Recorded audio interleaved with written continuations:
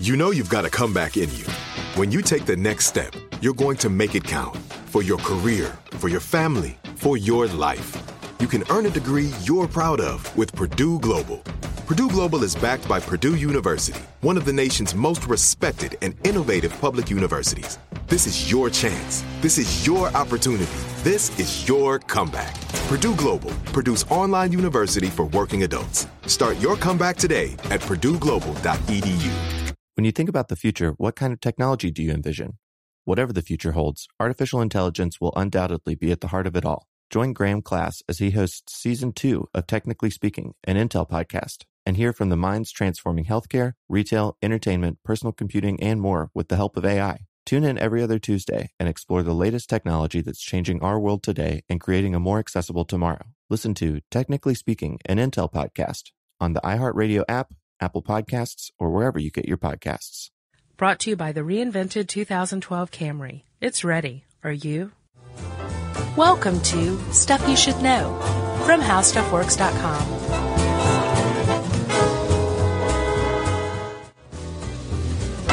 Hey, and welcome to the podcast. I'm Josh Clark. There's Chuck Bryant. Where? Right there. Okay. This is Stuff You Should Know. Chuck, put your cool guy hat back on. There you go. Sorry. Chuck is wearing one of those newsy caps. It's his newest thing. The flat cap. They're in style, and I'm a stylish guy. He's coming on up. Up next is floor-length mink coat. Yeah. I can totally see it. Right. Faux mink. Think. Sure. Yeah, because who wants red paint or blood thrown all over them when they walk down the street? Chuck, I have an anecdote for you. I don't want to know. All right. Well, I need to come up with another segue then. No. Go ahead. Okay. So back before we knew each other, years and years ago, I had a whole group of friends, good friends. My dad was there. Both of my brothers-in-law were there. And one of my great all-time friends, Tom Sheave, who actually writes for this site. Oh, yeah. I didn't know it was for years. Yes, yeah. Oh, yeah. Good friend. He came down from Tennessee. He was living in Johnson City, Tennessee at the time. And Tom brought with him to the party a pint of moonshine. Oh, yeah. Just perfectly crystal clear moonshine. Yeah, rot gut. And there was no, believe me. Whoever made this knew exactly what they were doing. There was a peach in the bottom even. Oh, nice. And one of my friends, who was probably the youngest one at the party, kind of a little punk at the time, just jokingly, grabbed the moonshine and walked over to my dad, who was in his 60s at the time, right? And said, "Hey, Mal, you want to do some shots?" And my dad grabbed the pint, and it just went from there. Those two drank the whole thing, and my dad matched a 21-year-old kid, wow, shot for shot, wow, of moonshine. Man. And it gets better. And then, after they were finished, my dad ate the peach. Wow. My dad ate the peach, Chuck. Yeah, and I imagine that thing really had soaked up quite a bit of booze. It really had.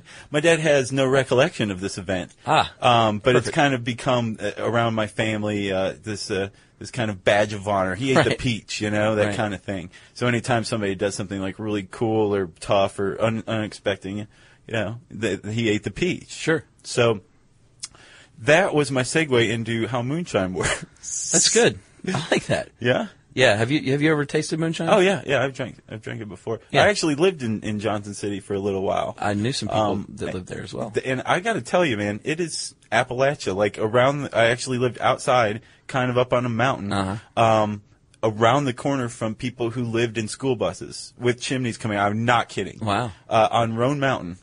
And there are tons of stills still around. Like, you can get moonshine from anybody up there. Yeah. And the people, they all know what they're doing. They're not doing it for, profit or anything like that. These are people who, guys who are like into home brewing. Sure. But imagine if like you were in home brewing and your grandfather taught you how to do it. That kind of thing. Like, they know exactly what they're doing. They take a bunch of pride in it, and then, you just kind of get it from a friend or something. And it's actually really cheap. It's like $10 for a quart or something like that. Yeah, I've never paid for it. I've had it quite a few times, too, at various parties. Someone, like you said, will just show up out of nowhere with a mason jar. And I always kind of befriend that person because I'd love the taste of moonshine. Yeah. It's really tough to stomach, but there's something about the corn whiskey. Yeah. But I think right now is the point that we should say that it's illegal. Very. And in any form. Yeah, we do not encourage anyone to go out and build their own still, even though we're going to tell you how to. Yeah. And this is also based on an article you can find on howstuffworks.com in the recipe section, if that doesn't tell you something right there. I don't know what that says about us. But yeah, well, we have recipes for moonshine on our site. That's what it says. All right, so Chuck, let's talk about moonshine a little bit. Where should we start? Well, I think we should travel back in time a bit to Great Britain, to the UK. Oh, yeah. Hello to our English friends. Where does the friends. word come from? Great thinking. Right. The word moonshine actually comes from England. Originally, the term started from a verb, moonshining, which was referred to any job that you did late at night, like the midnight shift was moonshining. Right. And it eventually just kind of morphed into making illegal booze because they did it at night, under cover of the night. Well, not only did they make it, they also ran it, which is a different word. Bootlegging. Right. It was smuggled at night. Right. And that, if you want to know, I do. From the word there is from they would stick it in their high boots, the bottles in their high riding boots, right? Yeah, the riding boots. Yeah, that's how they smuggled it. So bootleggers. I really choked that out there. This is during colonial times, right? Yeah. Okay, so these are distinct words. Like a moonshiner and a bootlegger may be one and the same, but it depends on the activity they're engaged in at any given time, right? So the moonshiner actually makes the stuff, the bootlegger smuggles it. Right. And there's a third one actually too, a rum runner. Which is by sea, correct? It's a bootlegger who smuggles by sea. Yeah. It's all very cool. Yes, this wonderful hazy past of smuggling ships and riding horses with boots filled with whiskey. Right. Yeah. Very cool. Let's try not to romanticize it. Huh? Yeah, you're right. I think, though, I'm going to set you up here because I know this is your favorite part of this whole podcast. In the 1940s and 50s in the United States, they started doing this by car. Started filling up their trunk full of moonshine and bootlegging high-speed chases and go. And actually, these people would tinker with their cars. You got these kind of backwoods mechanics who learned to take like a Ford V8 and turn it into this supercharged, turbo-boosted, wonderfully suspended car that could outrun any cop in the Georgia mountains or whatever. Think of the Dukes of Hazzard, that kind of thing. And these guys actually kind of became gearheads. Right. And they started challenging one another to races. Yep. And out of that came NASCAR. Yeah. NASCAR is directly descended from bootlegging. Yes. Yep. So, and actually the first guy, I love this fact. The first guy to win an official NASCAR race. Yeah. His name was Glenn Dunaway.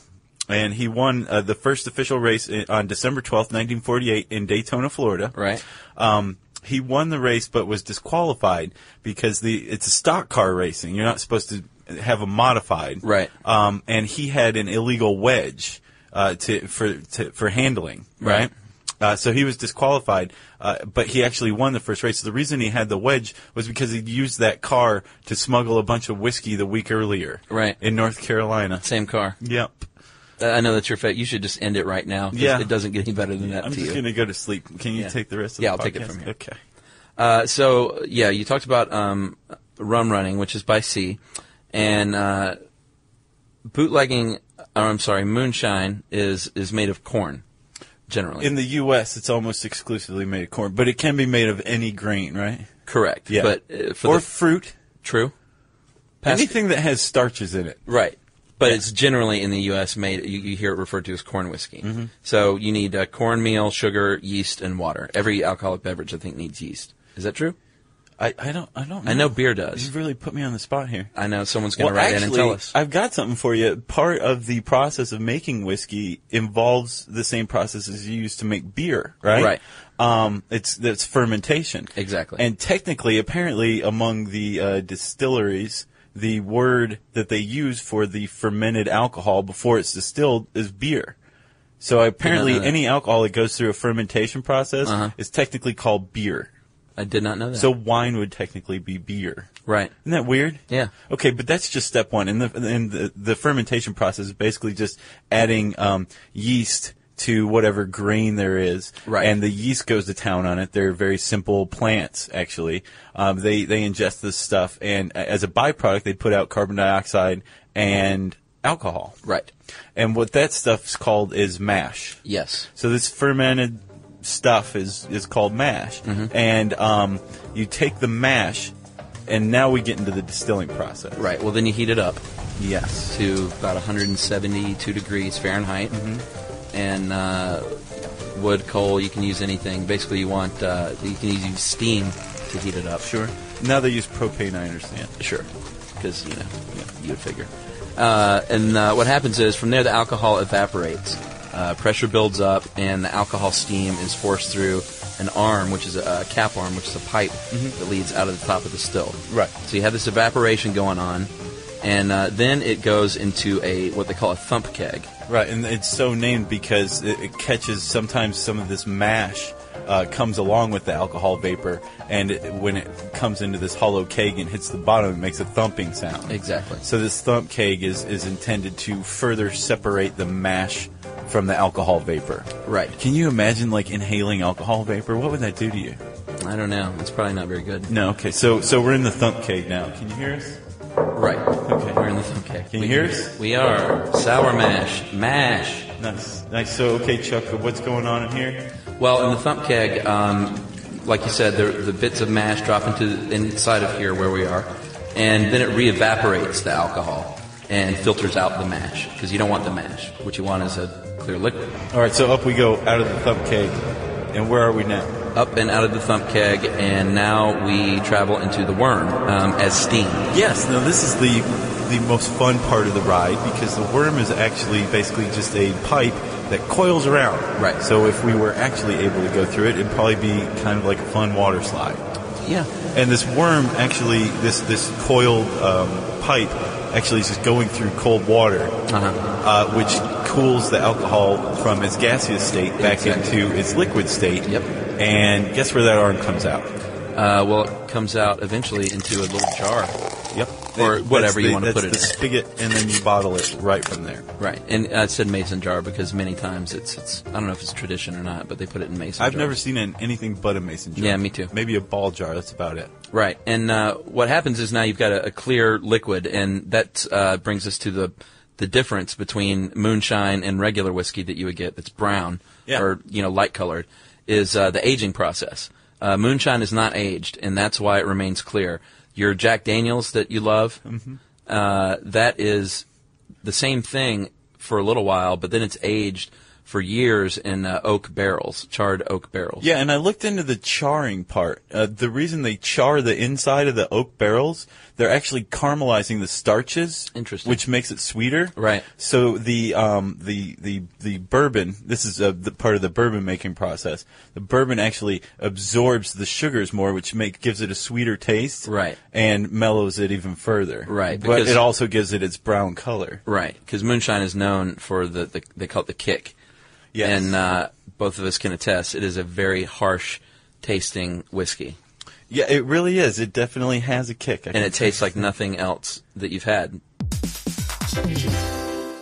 All right, game off. Let's pause here to talk more about Monopoly Go. Because in Monopoly Go, you can team up with your friends for timed tournaments where you work together to build up each other's boards. It's very nice. That's right. And the more you win together, the more awesome prizes you unlock. And there's so much to get. I'm talking about unique stickers that you can trade with friends to complete albums for big prizes, cool new playing pieces to travel the boards with, or hilarious emojis for taunting friends when you smash their buildings or heist their vaults. Plus, Monopoly Go feels new and exciting every day with constantly changing tournaments and challenges, like digging for treasure or a robot pachinko machine. And there's always new timed events that help you win big, like massive multipliers for everything you win or rent frenzies. That's right. There's always something fun to discover in Monopoly Go. So get off the bench and go download it now for free on Google Play or the App Store. Game on.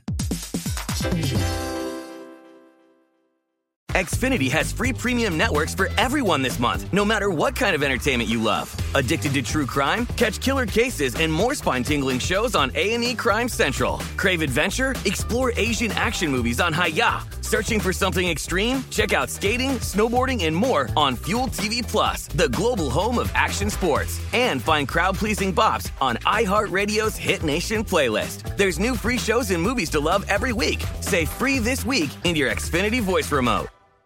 No, it tastes like God pulling your throat out. You kind of see a white light, and there's just like a sudden blinding flash of pain, and that's the kick. Wow, that's a great It's a great way to describe it. Well, I thanks, wouldn't have Jeff. thought of that. Yeah. It's good. It's also very potent. I think moonshine usually is in the neighborhood of 120 to 150 proof. Which is a lot. Yeah, that's a lot. Because, what is it, 80 proof or 90 proof is what? 150 proof would be 75% alcohol. Right, but your average bottle of bourbon is 90 proof, correct? Yeah, 80 or 90. Yeah. Yeah. Because, I mean, Wild Turkeys, they have a special 100. So, yeah. True. Yeah. Probably 80. Josh, if I didn't know any better, I'd say that you imbibe with an alcoholic beverage from time No, I to time. just pay attention. Okay. That's all. Good. So they make the moonshine, and one of the problems with moonshine, I guess we need to talk about the downside, is that it can be dangerous if someone doesn't know what they're doing. Yeah, here's the big problem. This is why all of you shouldn't run out and make your own still, as Chuck said earlier, because it's illegal. That's number one. It is illegal.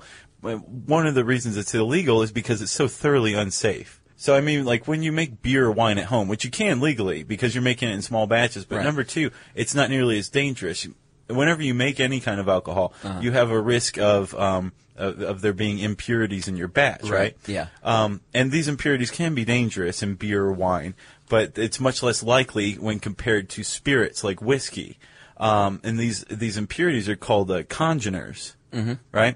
And what those are, it's just a catch-all name for any impurity that's a complex compound. Right. Like a polyphenol, or a histamine. You know, those things that give you allergic reactions? Right. These can easily end up in your batch, and this is why people often die Right. from drinking moonshine. It's not just from alcohol poisoning or anything like that. It's, Right. it's these impurities get in there and wreak havoc on your body. And Yeah, I would say not as much anymore. I mean, not that it's a huge business or anything, but during Prohibition, I know there were a lot of people that were dying because they were it was in such demand because alcohol was illegal that they were mixing it too fast and the operation sped up and they actually sometimes purposely put impurities in there True. to give it that kick, Yeah. like bleach. Yeah. was often found in moonshine during Prohibition. Right. This always, it's funny we mentioned that it's called MASH. It always reminds me of the TV show MASH, one of my favorite shows growing up, because, they had their still in the, what was the name of the swamp,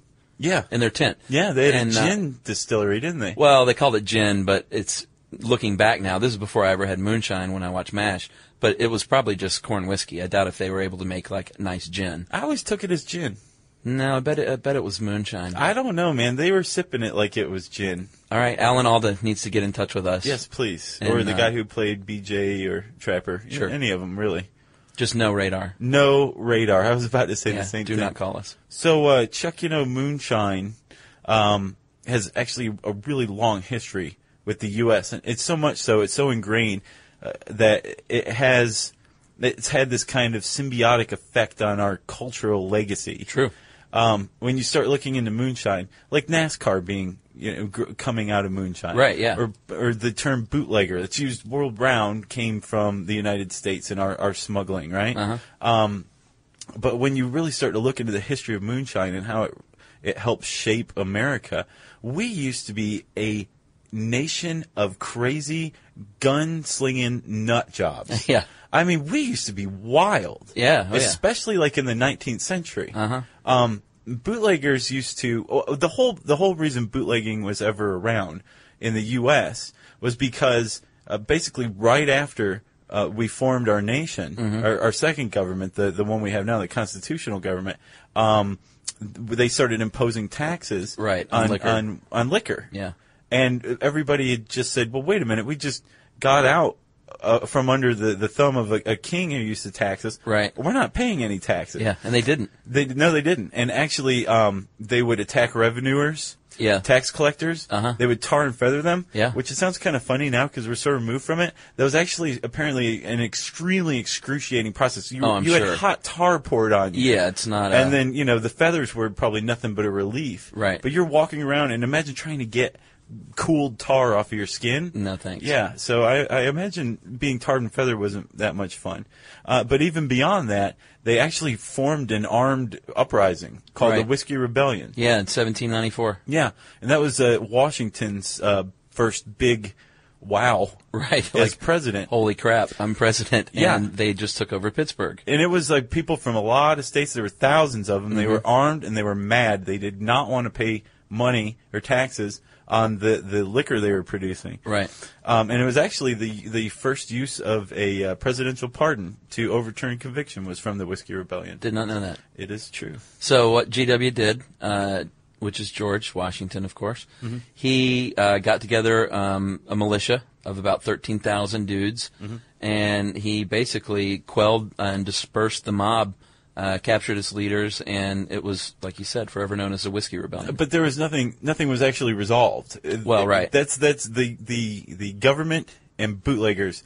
They go side by side, and every once in a while, usually when war funding is needed, the government attacks bootlegging. Right. To try to increase its tax revenues. So basically the federal government went its way and bootleggers went their way, and right. They maintained the status quo, basically. We kept having bootlegging. No one really had a problem with it until the Klan got involved. Right. And any American knows that in the United States, you can do whatever you want as long as you're not hurting anybody and you're not affiliated with the Klan. Right. Everybody hates the Klan here. Yeah, that's the Ku Klux something Klan, that, just to clear up. the Ku Klux Klan. I think that's something that people, maybe some of our Norwegian or Dutch listeners might not understand. Right. Americans hate the Klan. We do. And this actually kind of led to this outlaw view of bootleggers that we have now. So they were getting into shootouts and killing IRS auditors and collectors and intimidating families and locals even who knew where Still was. Well, bootleggers joined forces and made the big mistake of joining up with the Klan. Right, that's what I mean. Yeah. So that turned the tide of public opinion. All of a sudden, bootleggers aren't just so harmless anymore. They're in with the Klan. Right. So that actually gave the temperance movement even more of a foothold. Yep. The temperance movement is my worst nightmare. Yeah. It is basically there's no alcohol produced or imported into the United States. Imagine the entire country dry. This was the point of the temperance movement. And they weren't just, crackpots. They were actually, they had identified alcohol as an agent of moral decay, social decay. Right. It was a problem. So rather than, and this is before rehab too. Oh, yeah. Rather than having alcoholics go dry out or take care of their problem, their addiction, they said, we have a social responsibility to not tempt our alcoholics. Right. We have to put them above the rest of us because the rest of us aren't alcoholics, so we don't need a drink. So let's just get rid of alcohol together so our alcoholics can be good people. Yeah, bad idea. It actually happened. They finally got prohibition pushed through in 1920. The day the earth stood still. And it lasted from 1920 to 1934. And it actually turned out to be the greatest thing that ever happened to bootlegging. Yeah, because all of a sudden there's one thing that they learned from Prohibition is you can try and take away the alcohol, but the people want it and they're going to get it. And I would liken it to the war on drugs. Yeah, it's the exact same thing. Anytime you prohibit anything, number one, it makes it, it gives it kind of a forbidden feel. Sure. Which makes it all the more desirable. Yeah. But, I mean, think about how many people wouldn't or don't drink now just because it's there. Right. How many more would if you simply couldn't? Yeah. And, if Prohibition proved anything, it's that when there's a will, organized crime finds a way. True. So we've got speakeasies, we've got gangland murders, we've got moonshine that's being put out. It's being overproduced and watered down and with bleach added. And then all of a sudden, Prohibition goes away. Yes. And almost at the same time, so does moonshining, almost entirely. Drastically reduced. Sure. But it made a big, I don't know about a big comeback, but it made a comeback, as we talked about later on with the whole NASCAR thing. And then in the 1970s, 60s and 70s, they thought it was sort of a problem again, but they didn't really do a lot about it. Like, there's very few court cases about it. Yeah. Unless it has to do with, I think they'll tie like money laundering. Yeah, now they tax go after evasion. them using money laundering laws, which are way, way worse than moonshining, being convicted of moonshining. Right. And with that, moonshining is becoming a dying art. Right, but they still do it. And then in the 1970s, they made it legal to make your own wine and beer with homebrew enthusiasts. So it's not the same thing. You can't make your own whiskey. Yeah, you still can't make your own whiskey. You can, but it's illegal. Yeah. We'll say it one more time, Chuck. It's illegal. I'm kind of surprised, actually, if they allow homebrewing. It's sort of Maybe because it's more dangerous is the reason. That's the impression I have. Yeah. It's strictly because it's more dangerous, because I don't think they levy taxes any higher on beer or wine than they do on liquor, do they? I don't know. I'm sure we'll have someone write in and tell us. I'm quite sure, too. Well, you can find out even more about how moonshine works by typing that in to our handy search bar at howstuffworks.com. It'll bring up a fine article written by our colleague Ed Grabanowski. The Grabster. Yes, indeed. And Chuck, I believe you have some listener mail. Yep, listener mail time. Okay, Josh, I do have an email, and I will file this under exceptional fan mail because it's one of my favorites. Nice. It's from our old friend Molly in Manchester, Connecticut. Hey, Molly. Hey, Molly. And Molly may not be hearing this right away, though, and this is the reason why. Yeah. Molly writes in, says she loves the podcast, and she is actually going to West Africa to serve in the Peace Corps for 2 years, which is a great thing to do. Yes, it is. We're very proud of Molly for that. And she's told that there isn't much hope of having continuous wireless internet in her mud hut. So she says she gets a thrill from listening to our cast, and so she's actually going to save them up and for a period of many months. And so when she gets to Africa in the Peace Corps, she can listen to them one after the other and, on her little iPod. And she says I know it seems a little extreme. I don't think so, Molly. I think it's a great idea. Seriously. And I think that the hours and hours of new stuff I should know to listen to when I'm feeling in the need of intelligent, humorous banter might be worth the sacrifice. So I've actually corresponded with Molly a couple of times by email. Wished her luck and told her to send us some updates from the Peace Corps and let us know how things are going. Yeah, good luck, Molly. So that's exceptional fan mail for today.